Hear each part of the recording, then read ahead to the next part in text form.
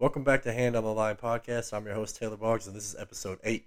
So, for starters, I just want to thank everyone. I broke 1,000 listens just yesterday on my Apple or the iTunes app or whatever. YouTube's lagging a little bit. Maybe my wife was right about the vulgar crotch shot, but yeah, it's gone. Give me some likes and subscribe on YouTube. Appreciate the support, though, guys. I think it's mostly my friends listening anyway, so I really appreciate you guys. These last week, I've done some Zoom meetings with a couple teams, 2 teams to be exact, and I am doing one more tomorrow. I did one with Rob Ortiz. I feel comfortable saying that because he posted it. The other coach, I won't say anything because he didn't post it. I don't know if there was like a violation or something like that. Anyways, it feels good to be back in the O line room. So I have had coaches reaching out to me saying, can we talk? Can we do a Zoom meeting? You talk to our O line, and I'm like, hell yeah, it's awesome. It feels good just to kind of be back in that culture. I've been in this O line purgatory for like 3 years, but I'm out now, and it just felt good to be in those rooms. They're all similar, There's differences in culture, but you always, for the most part, in college football, it's diverse. You got the serious guys, you got the sarcastic guys, you got the slapdick, all that. It's awesome. That's what makes the O line room great. It shows you what the world could possibly be, right? It shows you how cool it could really be. So the O line room, especially in college and the NFL, it's not like what we see on the news. It just shows you the possibilities. Anyways, because of that, I was just kind of doing those meetings. People were just firing off questions to me, and so I was like, well, I'll talk about some of those questions because I've gotten some messages in my DMs that were similar. So I'll just go through them. And in the last two meetings I did with the line, I feel like the first question was, I tell them about myself. I sucked in high school. I didn't make my college team. I got cut from 3 leagues in 1 year, and then I made the 53 for 5 years. So they want to know, like, hey man, basically this thing is hard. How did you get through it? Knowing it's hard, like you want to give up and stuff like that. What makes you not want to give up?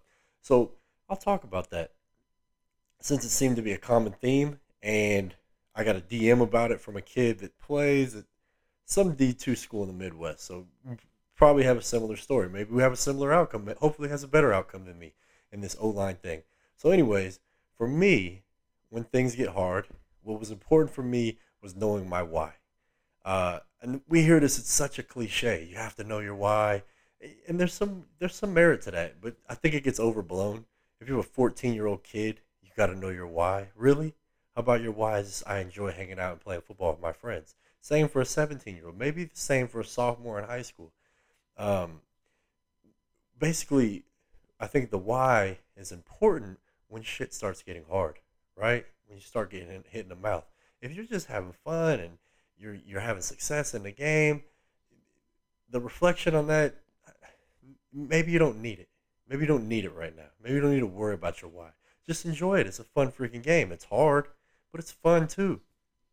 So for me, and when we talked to Dr. Dickhead or Dr. Looney last week, he talked about our when we go through traumas or experiences, it's not how we learn from them in the moment. We learn from reflecting on them. And our reflection is really guided within context of our personal experiences. So everyone's to reflect on things differently. So for me, when I was like in high school, my why just came organically. So I had a why at 17. I don't think it's necessary because, like, I remember at my old job, they would ask the players, like, what's your why? Some guys had whys, some guys didn't. Some guys had, like, the basic stuff. Hey, I just want to make a lot of money. I want to buy my mom a house. Guys like, I want to be the man. I want to go to the Hall of Fame. All these things, right? I think that's great. But when I really looked at it, I have, like, some criteria for what a why should be.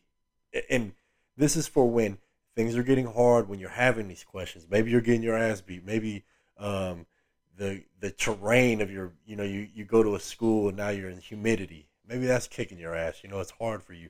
Or maybe the learning the playbook is hard for you, or physically it's hard for you. Or you're just getting your ass kicked by the guy across from you, and you start having these conversations with yourself, like, "Hey, am I good enough? Hey, am do I really want to do this? Is this really what I want to be doing?" That's when it's important to have a why. When your ego starts to come into play. I'm not talking about that ego like the ego of the projection, the cocky guy that's always talk about ego. That's bullshit.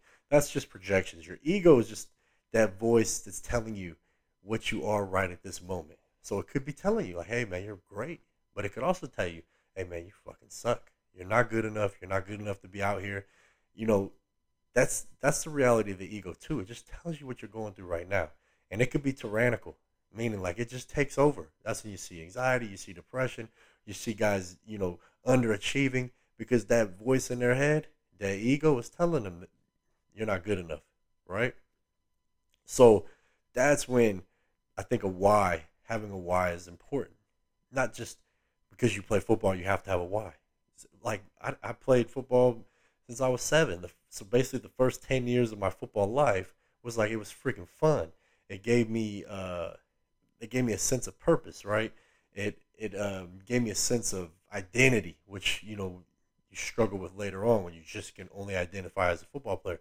But that's what it did for me. So for me, it was just fun. I was hanging out with my friends. I got to be physical, and that's that. But as the stakes got higher in my mind, I think of why holds some merit. So when I look at like the criteria for what your why should be, and like this sounds so corny talking about this, but your why, your reason for doing it is bigger than you. It's bigger than football. We hear all these things. So for me, the criteria would be is can it transcend achievement and success? Can it transcend time? And can it transcend getting hit in the fucking mouth? Because that's when the ego turns on. That's when the ego turns on you. It's when you get hit in the mouth. That's when you start questioning things. You question your existence. You question you're good enough. It's when you get hit in the mouth. When things are going good, it's fun, right? It's when you get hit in the mouth. And like I said, maybe it could be the weather. Maybe it could be this hard ass coach. Maybe it could just be this hard ass playbook.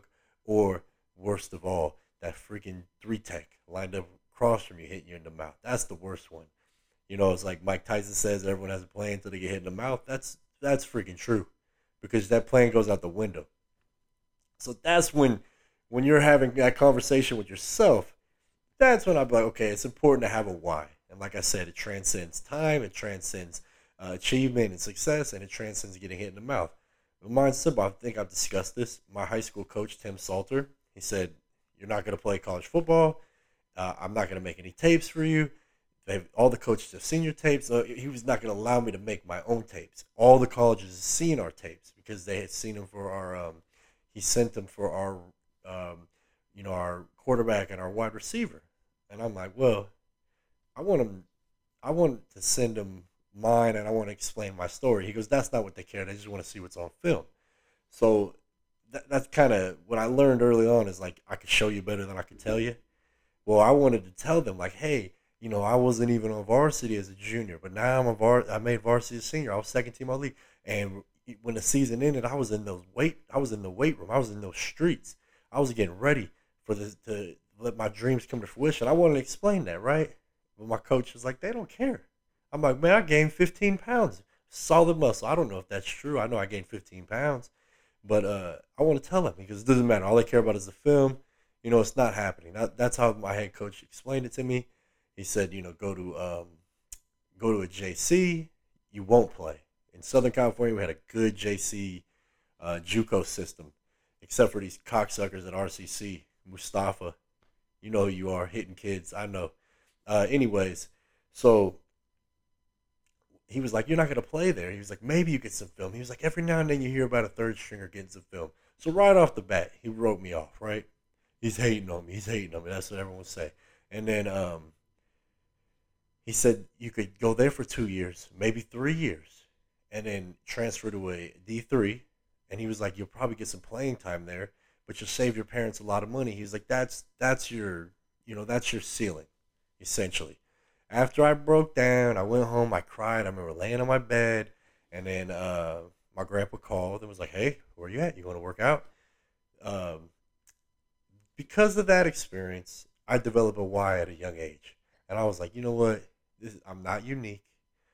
Kids are told this all the time. In fact, my center that I played next to in high school was told that same thing. He told us both. He told our center, he goes, "There's some small schools that would want you." He was like, "I'll call some small schools."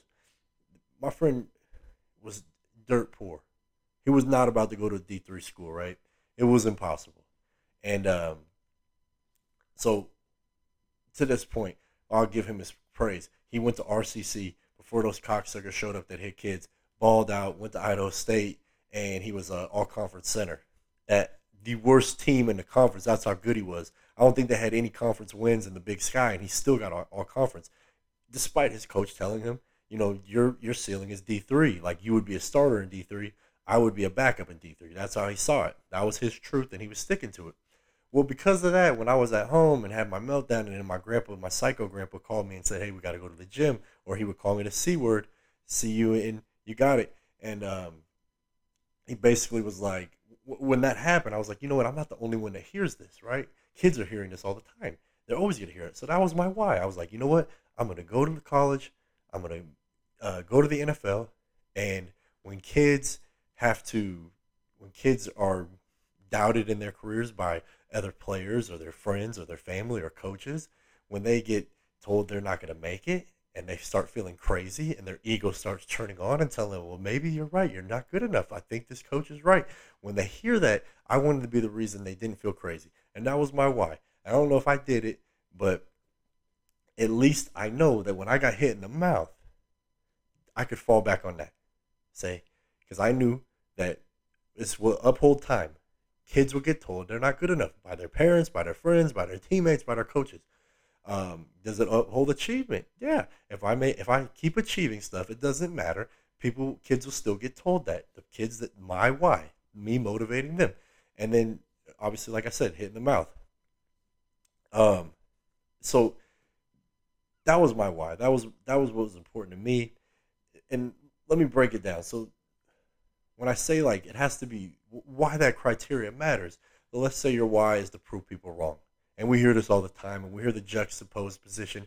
You shouldn't want to prove people wrong. Don't focus on the negative. Focus on proving the people that care about you right. Prove those guys right. I think neither one of them really hold water under those criteria. Because think about this. I was told I'm not going to play college football, okay? The minute I started my first game in college, which was versus Sacramento State, they were D1 AA, and we were barely D2 because we were still getting mollywopped by NAI and D3 schools at Humboldt State. The minute I started there, that game, week 1 of 2008, I proved my head coach wrong. And I'll tell you what, the first series, I got pulled so hard it was embarrassing. I landed flat on my face. And right there was the conversation I could have had with myself. You know what? I already proved them wrong. I'm a college football player. I could tap out, or I don't have to. I don't have to keep my goals make my goals so important. You know what I mean? This is not worth it. I already proved this guy wrong. He was my why. Well, right there, that's the conversation. That's why that didn't withstand getting hit in the mouth, and plus, it didn't withstand time because at the minute I started that game, I proved him wrong, right? So when I'm lucky, that wasn't my why. I didn't care. I didn't care about that part. I cared about the next generation. The same thing, like guys that are like, "Oh, I just want to be rich." Okay, I think that's great. I don't think there's anything wrong with being rich. Um, and you get hit in the mouth. You go, "Oh, you know what? I've made some good contacts in my life. You know what I mean? The alumni, I'm sure, won't let me fail. I could start doing some internships, and it's less demanding on my body." Those are the kind of conversations you could have. And these are conversations I think regular people have when they get hit in the mouth, right? But when you have a why that kind of transcends that, I think you're in a better position to fight through the hard part of football. And then we know there's people that really don't struggle, right? I mean, at least on the surface, they're just better athletes. They're having fun. They love the game. And that's perfectly fine too, right? But if you're having that conversation, if you're already worried about, oh, it's hard, or you're going to a JUCO, you're out of state, the program sucks, it's less organized than your high school. When you're going through that kind of stuff, you got to have a why that kind of grounds you and just says, allows you to be in that moment and, get to the next place. Like, I'll give you an example because I've mentioned these RCC guys. So I call him my protege, but he's like my stepbrother. Bryce Peterson. He's a center for Akron. So he goes to, um, he's my strength coach from Humboldt State's son. So I was stuck with him regardless, right? He came out. He's whole life. I've been a part of his whole football career. Same with Big Duke. We've been a part of his whole football career. He goes to, or he gets a scholarship offer to Iowa State. Something happens. He ends up committing to Nevada.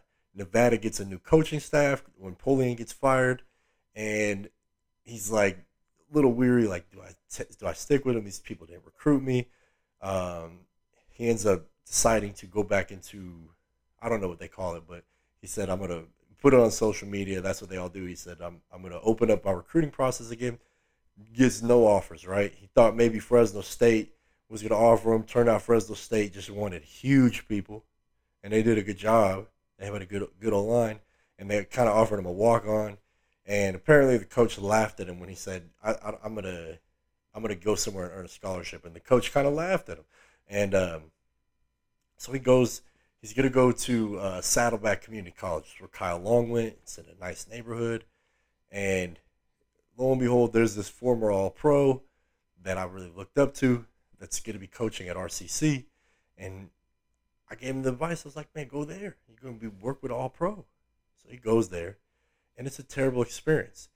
He had a video go viral. A coach hit him. This just coward just hits him from behind because he messed up a slide pro.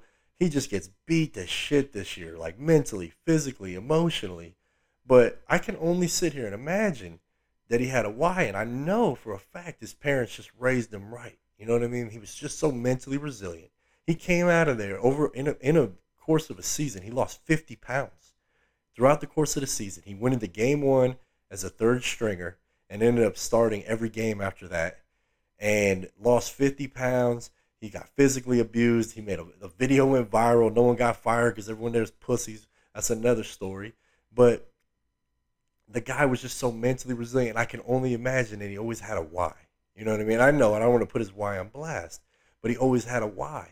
And like, I get emotional just fucking talking about this. The fact that he made it out of there, the fact that I had something to do with him going to that place, it pissed me off that I did that, and I was hard on him about like his when he was teetering about how hard it was. I didn't know what he was going through, but he always had a why.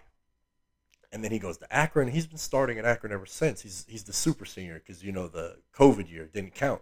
So I mean, the guy never had a red shirt and just kind of defied odds because when shit got hard, and I don't imagine anyone having it much harder than he did at RCC. When shit got hard, he just kind of fell back on his why. He always stayed going, and now like he's a starting Division I football player, and he's a pleasure to watch because he's a dickhead, super physical. So that's the important. When things get so rough, that's when that conversation of having a why is important. But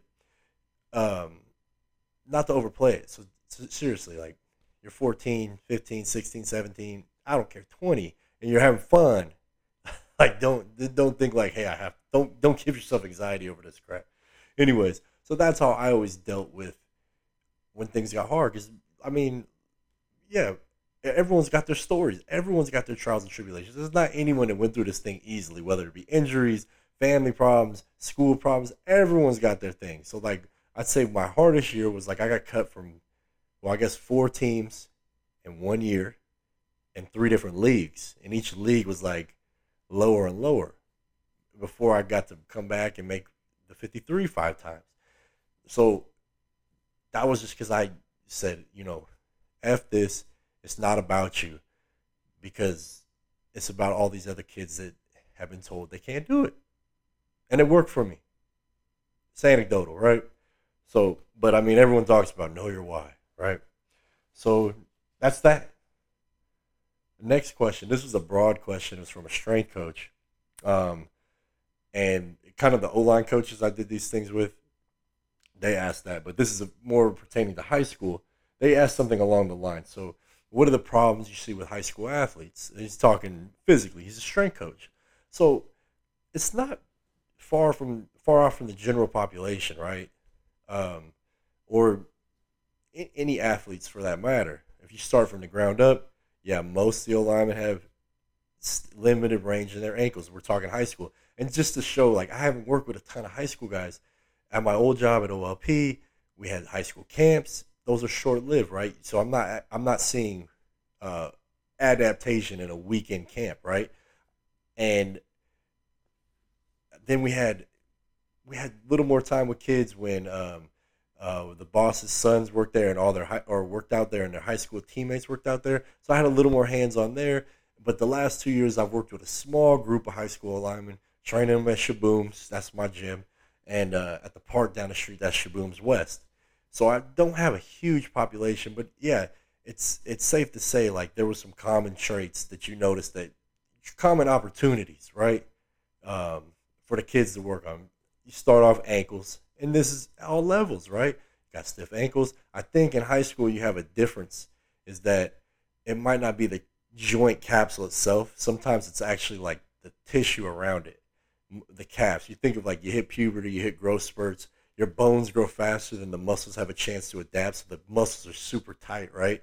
So for the high school kids, you stretching the calves out or putting them in exercises that put that ankle in flexion, whether they're hips in extension or not, that seems to do wonders, right? Really stressing those tissues. With the NFL, I don't know, the guys sprained their ankles 15 times between high school and the NFL. Normally that joint's not moving, right? So high school, a lot of it's more tissue, hips, tight hips. This is just goes on with the general population. They spend a lot of time sitting there in class. They were in virtual school the last year and a half, depending on what state. The guys I were in, they spent a year in virtual school because we're in Arizona. We opened up.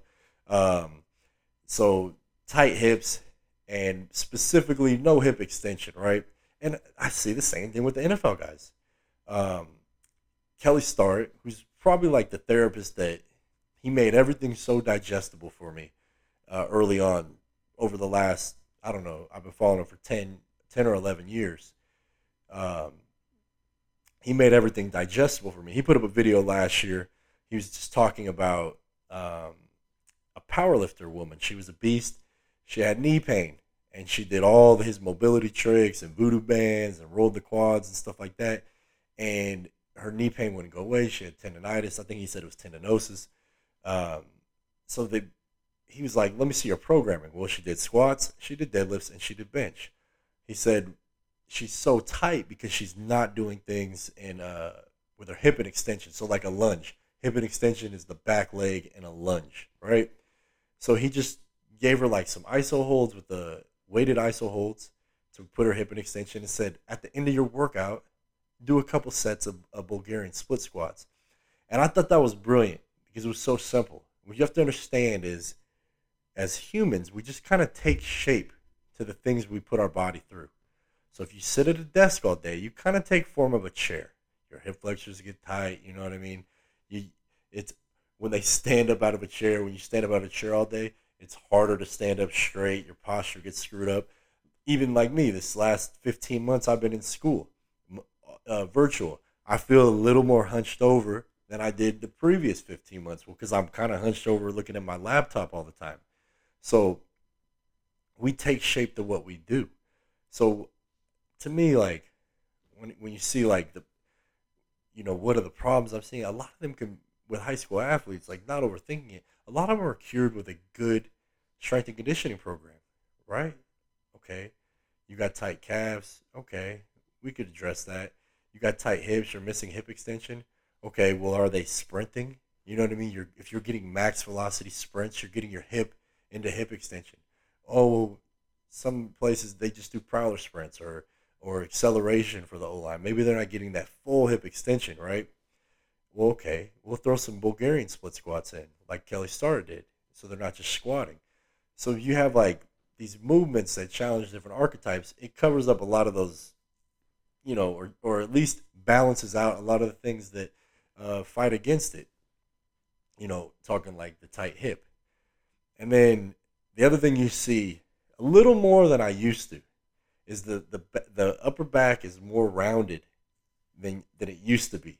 And I think, I mean, I'm not a doctor, But I would say holding a device has something to do with it. Rounding shoulders, having rounded shoulders, rounded back. But I'm not convinced that that is a performance inhibitor anymore. I used to say a rounded back is it's taking away from their game. You can't be as strong. You can't be as explosive with the rounded upper back. I'm talking about the upper back, the T spine. And I mean, I'm not sold on it anymore like I was. So when you in athletics, like most of the people with rounded backs, rounded shoulders you see are fighters, right? Because like I said, we adapt to what we do. Fighters have to cover their face and they use their shoulders to protect their face. Like think of Conor McGregor. He's got a six pack, right? But he's not aesthetically pleasing like a bodybuilder, right? Because he's all rounded. Well, that's him adapting to his sport. Or think of Nate Diaz, or think of Floyd Mayweather. They're rounded. Well, because that's how they fight. That's the posture they fight in. And when I look at O line play, I see a lot of centers that had a lot of success that played that way. And then you go, well, imagine how much better they could have been without that rounded upper back. I go, hold on, because I have corrected tons of NFL centers and said, hey, get some extension in your upper back and make the stance look good. So I have this archetype of a perfect stance. And I go, oh, wow, that's it right there.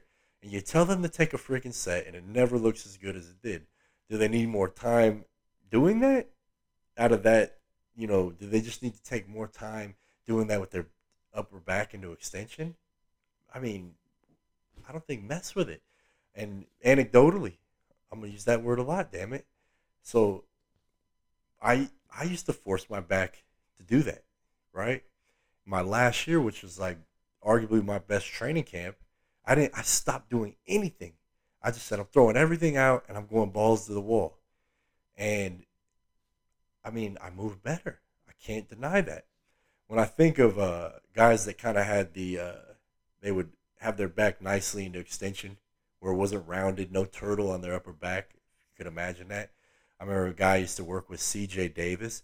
He had that. Well, the guy, when you look at C.J. Davis, he had like the worst spinal lordosis ever. That's what they say, like the meme. You're not really a bad bitch. You just got spinal lordosis. That was him. So when he sat in his stance, it looked perfect, right? And we know, like, okay, he had huge anterior pelvic tilt or huge spine, lumbar extension.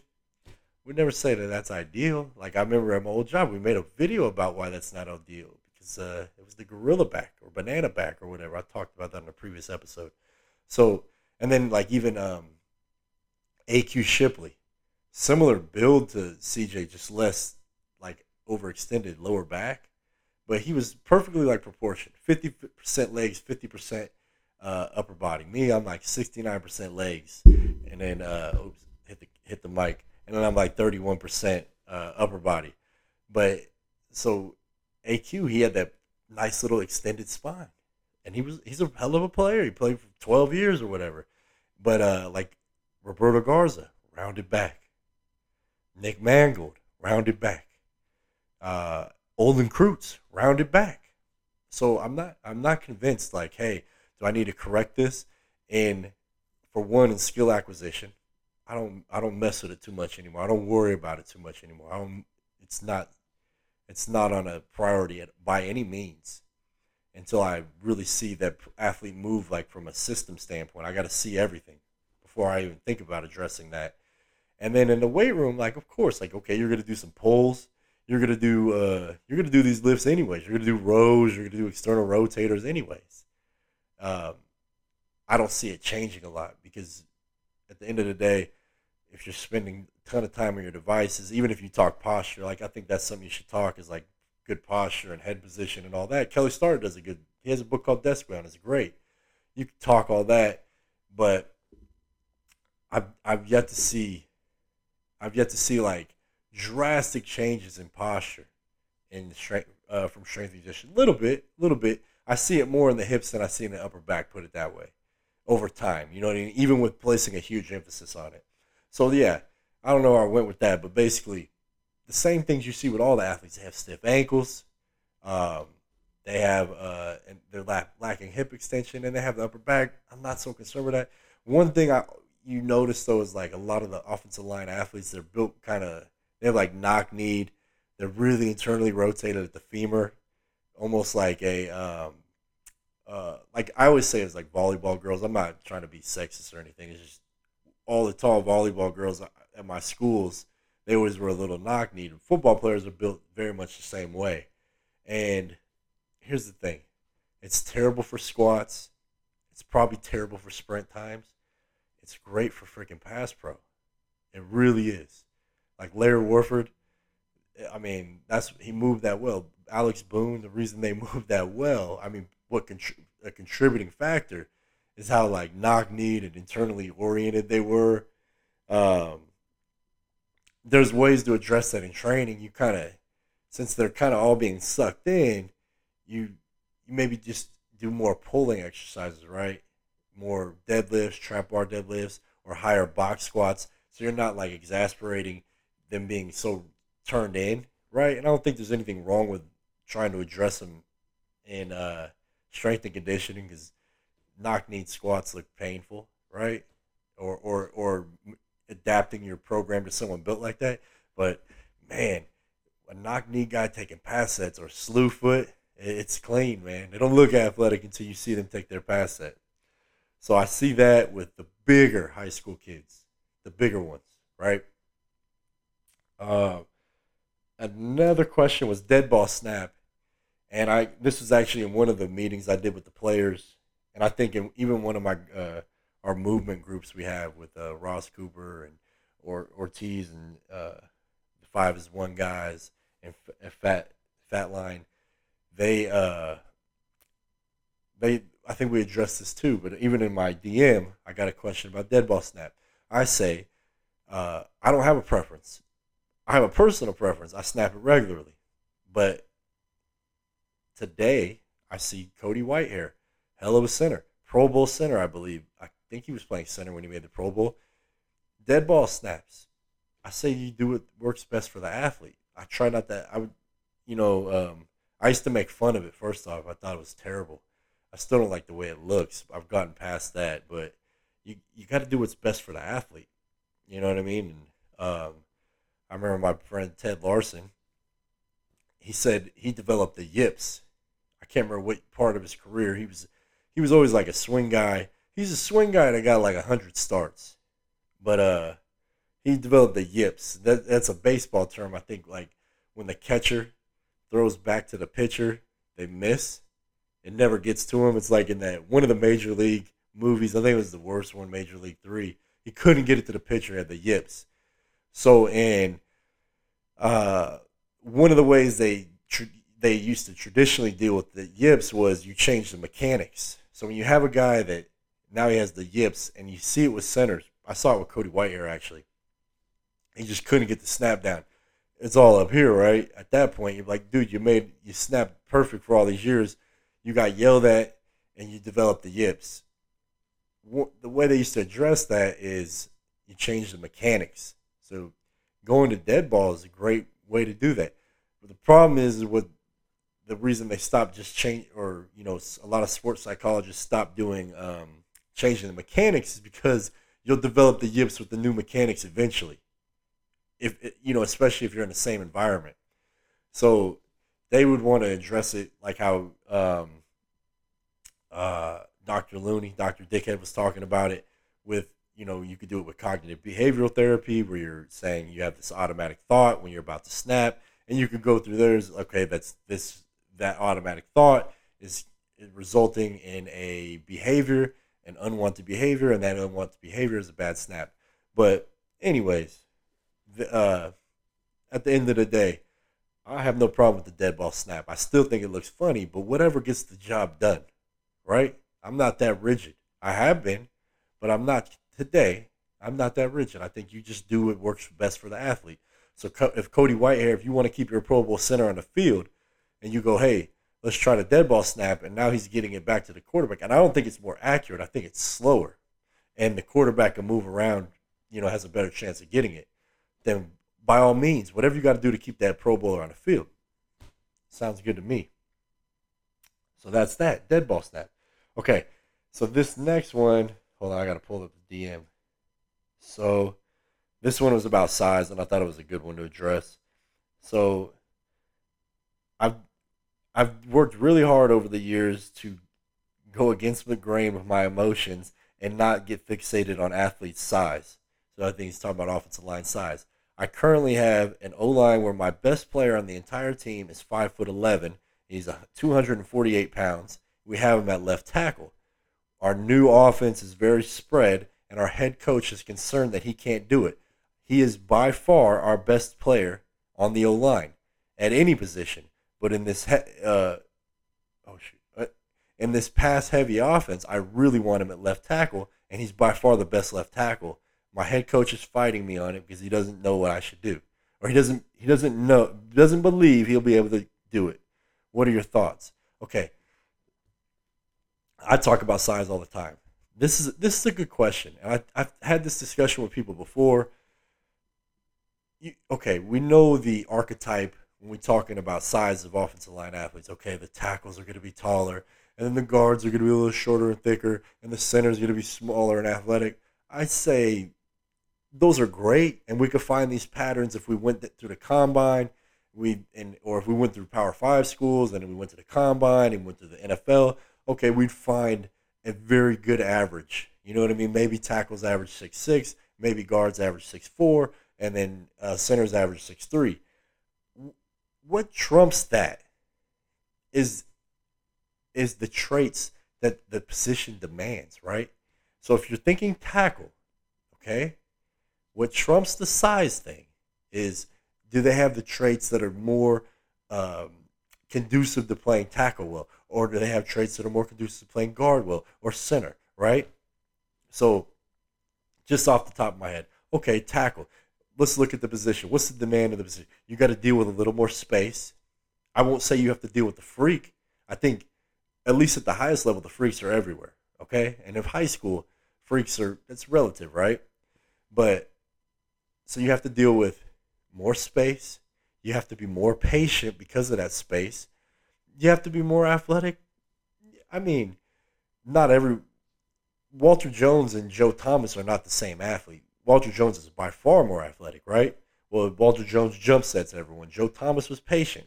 So can it help? Yeah, but being super athletic, as long as you adapt to the skill, can help any position. So let's throw that one out. So how do you handle space?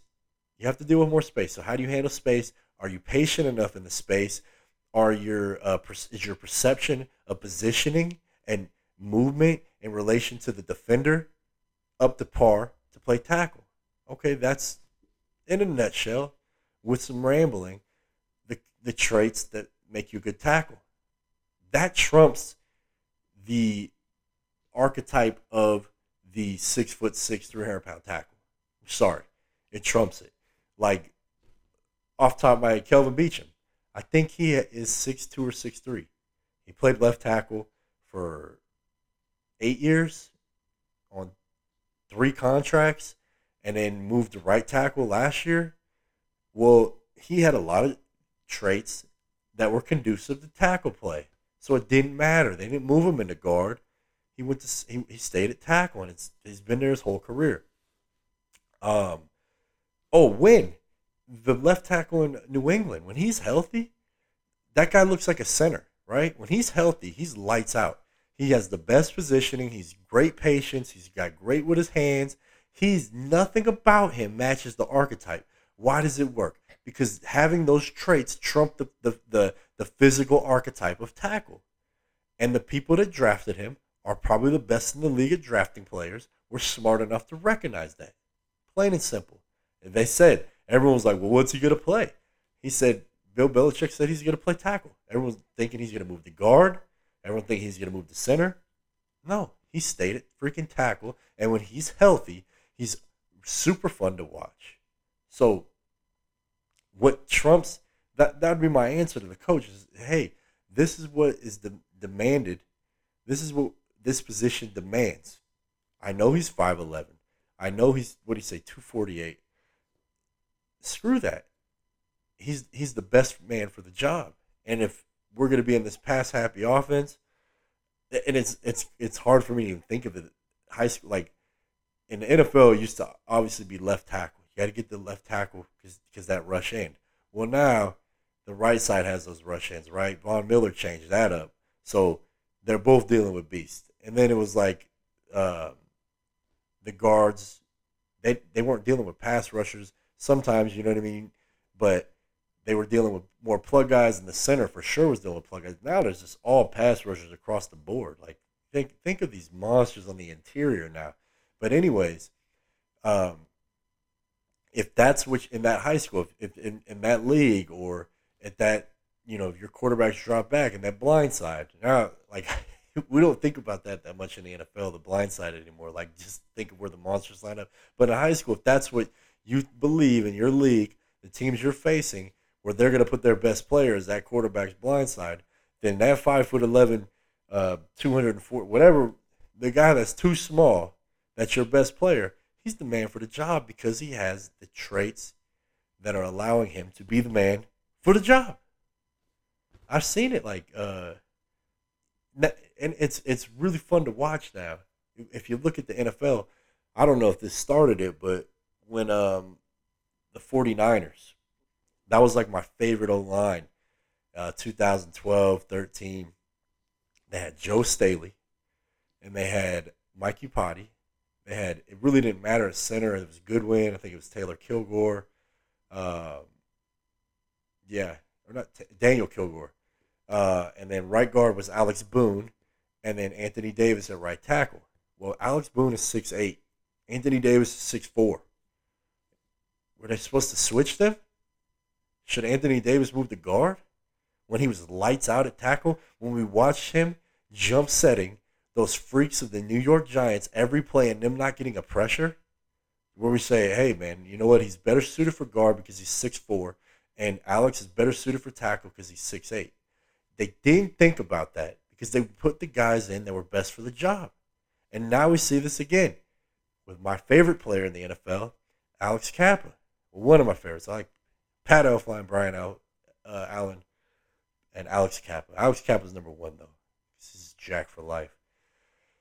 Um, he's 6'6", 6'7". Worse, the right tackle in Tampa. What's he, 6'4"? Should they switch him? I hope not, because one of them is a top 5 guard and one of them is a top 5 right tackle. And guess what? Neither one of them match the archetype, that size archetype we're looking for. So screw it. They trump the traits trump the size. Period. I'll stand by that every time. Right? You know, I wasn't going to address this one, but one of the questions was asked was when which college was it? I'm going to mix up two interviews, but they said when I was getting cut a lot, what was the problem? They're like, you're just too small. So here's the thing. I would have, in the moment, I was like, I got cut. Every time I get cut, I'm like, okay, I'm going to put on some weight. I'm going to get stronger. I'm going to get bigger. Because that's what I was like. That's what I believe. Like, I'm too small. Okay? And many believe that. I'd get cut and they'd be like, if you were just 290, we think it would really help you. But I would leave. I would eat mass amounts. I would drink shakes. I would drink steak shakes. I would take fatty cuts of steak. I'd chop it up, put it in a blender. I'd put white rice. I'd put heavy whipping cream. I'd put avocados. I'd put spinach in there, cheese. I'm talking 5,000 calorie shakes. I'd have like 2 of them in a day. You know what I mean? Spread out. Just nasty, right? I'm surprised my wife didn't leave me. But I would have like 10,000 calories and 6 weeks straight. And I gained like 2 pounds, right? So, for whatever reason, then I was struggling. Now, 290 all day. All day. I eat twice a day. Martial arts all day. I lift like I'm getting ready for 17 weeks of football. I train like that still. 290 all day. Doesn't matter. Back then, 10,000 calories, 275. Well, I could say I'm too small, but the problem is I needed to. There was an opportunity there. I just needed to adapt my game so I could be able to play smaller. So I had to find ways out, and that was the truth. What happened? I found ways to play bigger. not be bigger. I couldn't get bigger back then. I don't know what the hell was going on. Excuse me. I didn't know what was going on, but I had to find a way to play bigger.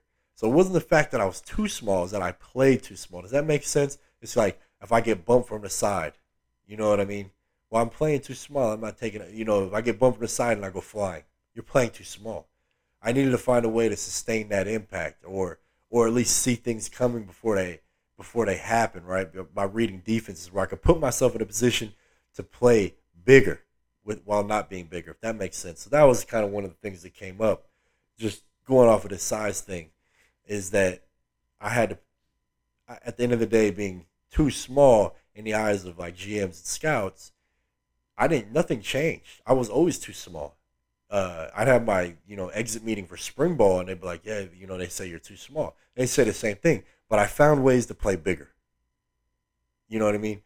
Me being 280 in 011 or 012 when I got cut from four teams, Jets, Buffalo, uh, Spokane Shock, Sacramento Mountain Lions. When I got cut from those, I was 280, right? I made the Bears at 280 also. I played smaller when I got cut from those four teams. I played bigger. I found a way to play bigger at 280. I used leverage. I used angles. I used knowing what the defense was doing so I could be there first. So that was the opportunity for me to kind of adapt to the game, right? So I don't know. I just threw that in because we're talking size. So, anyways, 5'11", 248, whatever you said he was, that's your guy. Stick with him. You let your head coach just in a respectful manner. I don't know how everyone handles these, but just say, hey, the traits trump the size. Period. And that's how it goes. Um, Actually, let me pull out this Bruce Lee book. If you're there was a good quote here. That's why. Oh, don't try to put me in there with LeBron. I've read this book several times. Just I'm just on page one. I'm in the beginning because I reread it. You know what I'm talking about? LeBron James has been on page one of Malcolm X since he was in Cleveland. I've read this book several times. Don't LeBron me. So, anyways, absence of stereotype technique as the substance means to be total and free. All lines in movement are the function. So, absence of stereotype technique as the substance means to be total and free. Um, I just thought that was a great quote. So, just to kind of go on why, when I was talking about that upper back and things we see with offensive line, one thing I had to do was, and you have to understand. So in college, I had three O line coaches. In the NFL, I played on several teams. I had five O line coaches on seven teams, right? Or five O line coaches over 7 years. And my Washburn, one of my O line coaches, I was with him in Detroit and Chicago. He would say, "You've just been hoarded out by all these systems," and so that was true. So I had all these, all this noise, right, of what everything was supposed to do. I don't think Washburn he was never rigid. So that would have been my one exception. But most coaches like, has to be done this way, has to be done this way, right? Maybe Cromer, he let me slide because I was so small. He said, he used to say, do some seal shit. But and then at my job, my old job, so I had like all these stereotype techniques of what was supposed to look like, what was supposed to do. I had to drop that, right? Because when I start looking at an individual uh, and allowing guys to self-organize, it's helped me out. It's helped me out a ton. It's and in return, it's helping the guys out that I work with. You know what I mean? I just want to throw that in on like that rounded back. It's kind of how I came to that conclusion because, and and look, I'm not standing on anything like that belief right there is for rent. I'm not, I'm renting it. I'm not completely open or closed minded to anything. And that's kind of my goal. But having absence of stereotype technique as a substance uh, means to be total and free. So when I'm working with a guy, I'm trying to forget, all the archetypes of what's perfect. I keep using that damn word archetype. I'm in this Carl Jung thing, and it's not even what archetype means. But anyways, so I have to kind of drop these beliefs and these techniques and all these stereotypes, and whether from everybody to kind of be able to help this offensive lineman, grow, adapt, adjust, and skill acquisition, but I'll say skill adaptation. So I love that quote. When I'm able to get rid of all those ideals and stereotypes, I could really I feel like I can really help an athlete out more. And when you look at it, when if you have a rigid technique, right, you just know it works. You know the stance. It's got to be like this, but you're not listening to the athlete, or you're not listening to his struggles. You're just saying no, you're doing it wrong because it's supposed to look like this. And you take this with a grain of salt because I don't have a better word for it. It's absolutely arrogant. It's borderline narcissistic, right?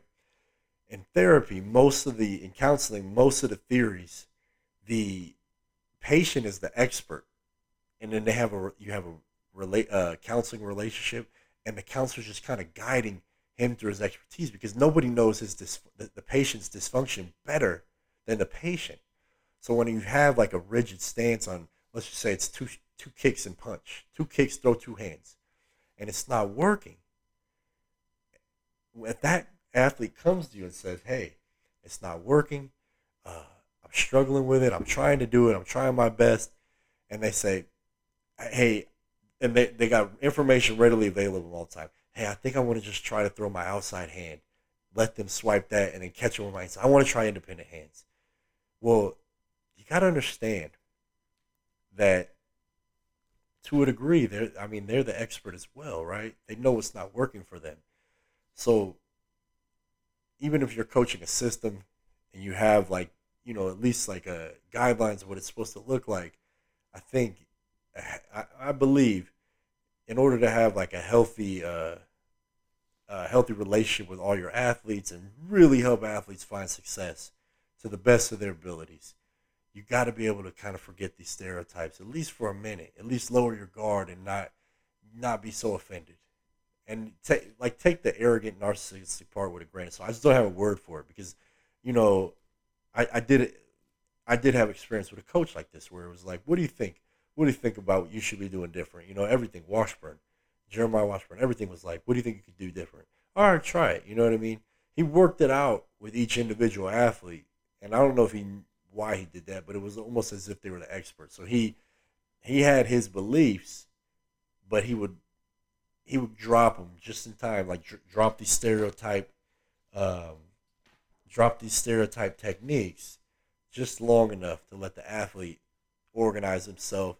And he didn't fight anyone or anything. Like I remember, real quick, if anyone has watched Josh Sitton, he was so unconventional, awesome player, one of my favorite players, so unconventional. Their first meeting when Washburn got the Chicago job, he was like, literally, Sitton was like, "You gonna mess with any of my technique?" And Wash was like, "Probably not." And that was that. And they loved each other after that. He didn't mess with his technique. Everyone was always trying to tell Josh Sitton he's doing it wrong. 4 Pro Bowlers, right? 4 Pro Bowls later. Anyways, I'll read it one more time. It's my bad. So, absence of stereotype technique as the substance means to be total and free. Right? So just don't marry anything like that. So there you have it. Know your why, the cliche. My apologies. Uh, Problems we see with all high school offensive linemen.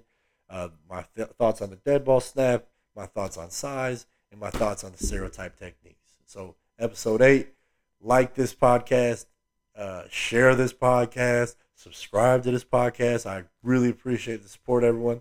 Keep the questions rolling in. I'll address them. I got a couple fans coming up. Probably get the Big Duke on here pretty soon. Maybe we'll do something in season, talk about what we liked. I don't know. See where we go. Bunch of rambling. We appreciate it. Hand on the Line podcast. Subscribe. Thank you.